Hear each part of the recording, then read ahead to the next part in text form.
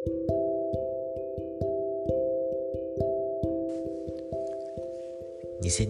年9月7日火曜日、今週は教義と制約の98章から101章ですねが読書課題になっています。今日99章の成功を分かち合います。この章はちょっと面白いですよね。教義と制約一応その年代順にある程度なっていてるんですけど、これだけですね突然1833年じゃなくて32年の8月になってるんですね。なんかこの教義と制約編集した時に、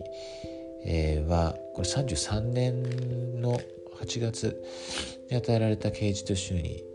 なってたんですけれども、どうもそれが間違いだったみたいですから正しいですね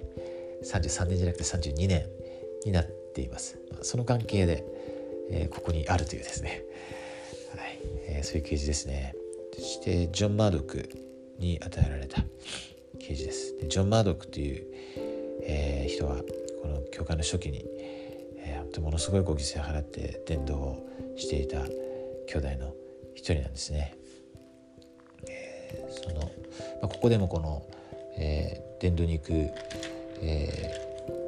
示が主から与えられているんですけれども、6節を読みます。さて誠に私はあなたに言う。あなたの子供たちに必要なものを与えてシオンのビショップのもとに優しく送り出すまであなたが出かけることは賢明ではない。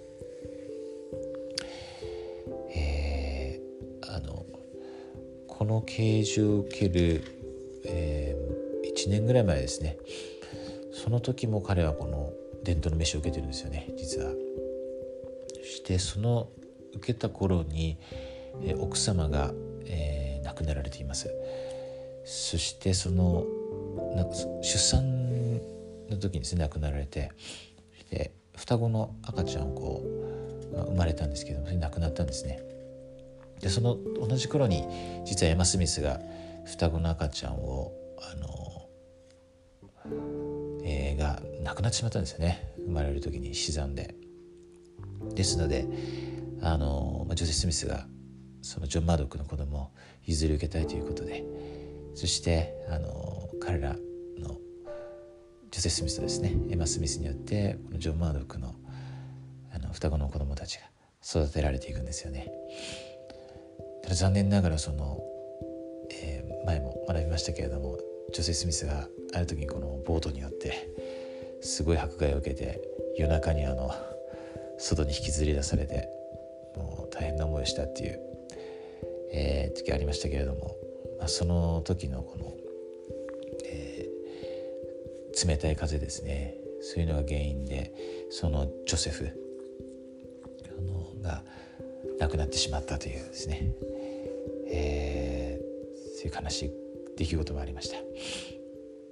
そしてまたこの啓示を受けた頃だと思いますけれども、その彼の娘ですね、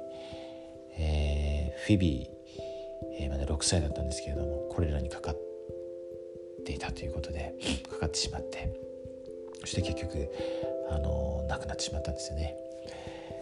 そんな過酷な状況の中でジョン・マードック兄弟は伝道してました。そしてさっきの6節は主が言われた言葉なんですよね。その子供たち、本当大事な子供たちですよね。して、彼には伝道を伝えるという責任がありましたので、そのビショップのもとに優しく送り出すこと、それは本当に大事なことでした。これ読んだ時に本当に天のお父様のイエス様の優しさですね。そしてまたそういう状況の中でも彼は伝道に出ることが必要で、また福音を待っている人たちがいたわけですね。この当時のこの教会初期の開拓者たちの犠牲というのは本当にものすごいものがあると思います。私たちはそこまではないんですけれども、こういう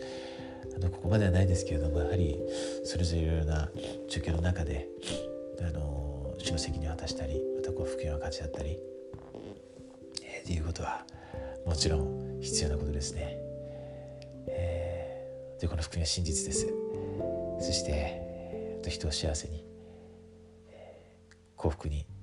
導くもの、そして本当に完全な喜びを与えてくれるものです。実際私たちがこの地上にいるのはいろんな経験をして成長して神様の元に帰って神様が持っておられる全てのものを受け継ぐ、それが私たちの人生の目的です。そしてそれを可能にしてくれるのが救い主の福音です。そしてイエス様の贖いですね。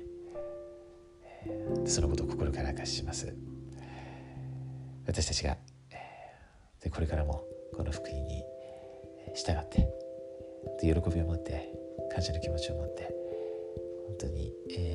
光り輝いてですね歩んでいけますように、そしてこの福音を分かち合うことができますように、そして大きな喜びを受けることができますように、分かち合いますように、イエス・キリスト様の皆によって心から祈ります。アーメン。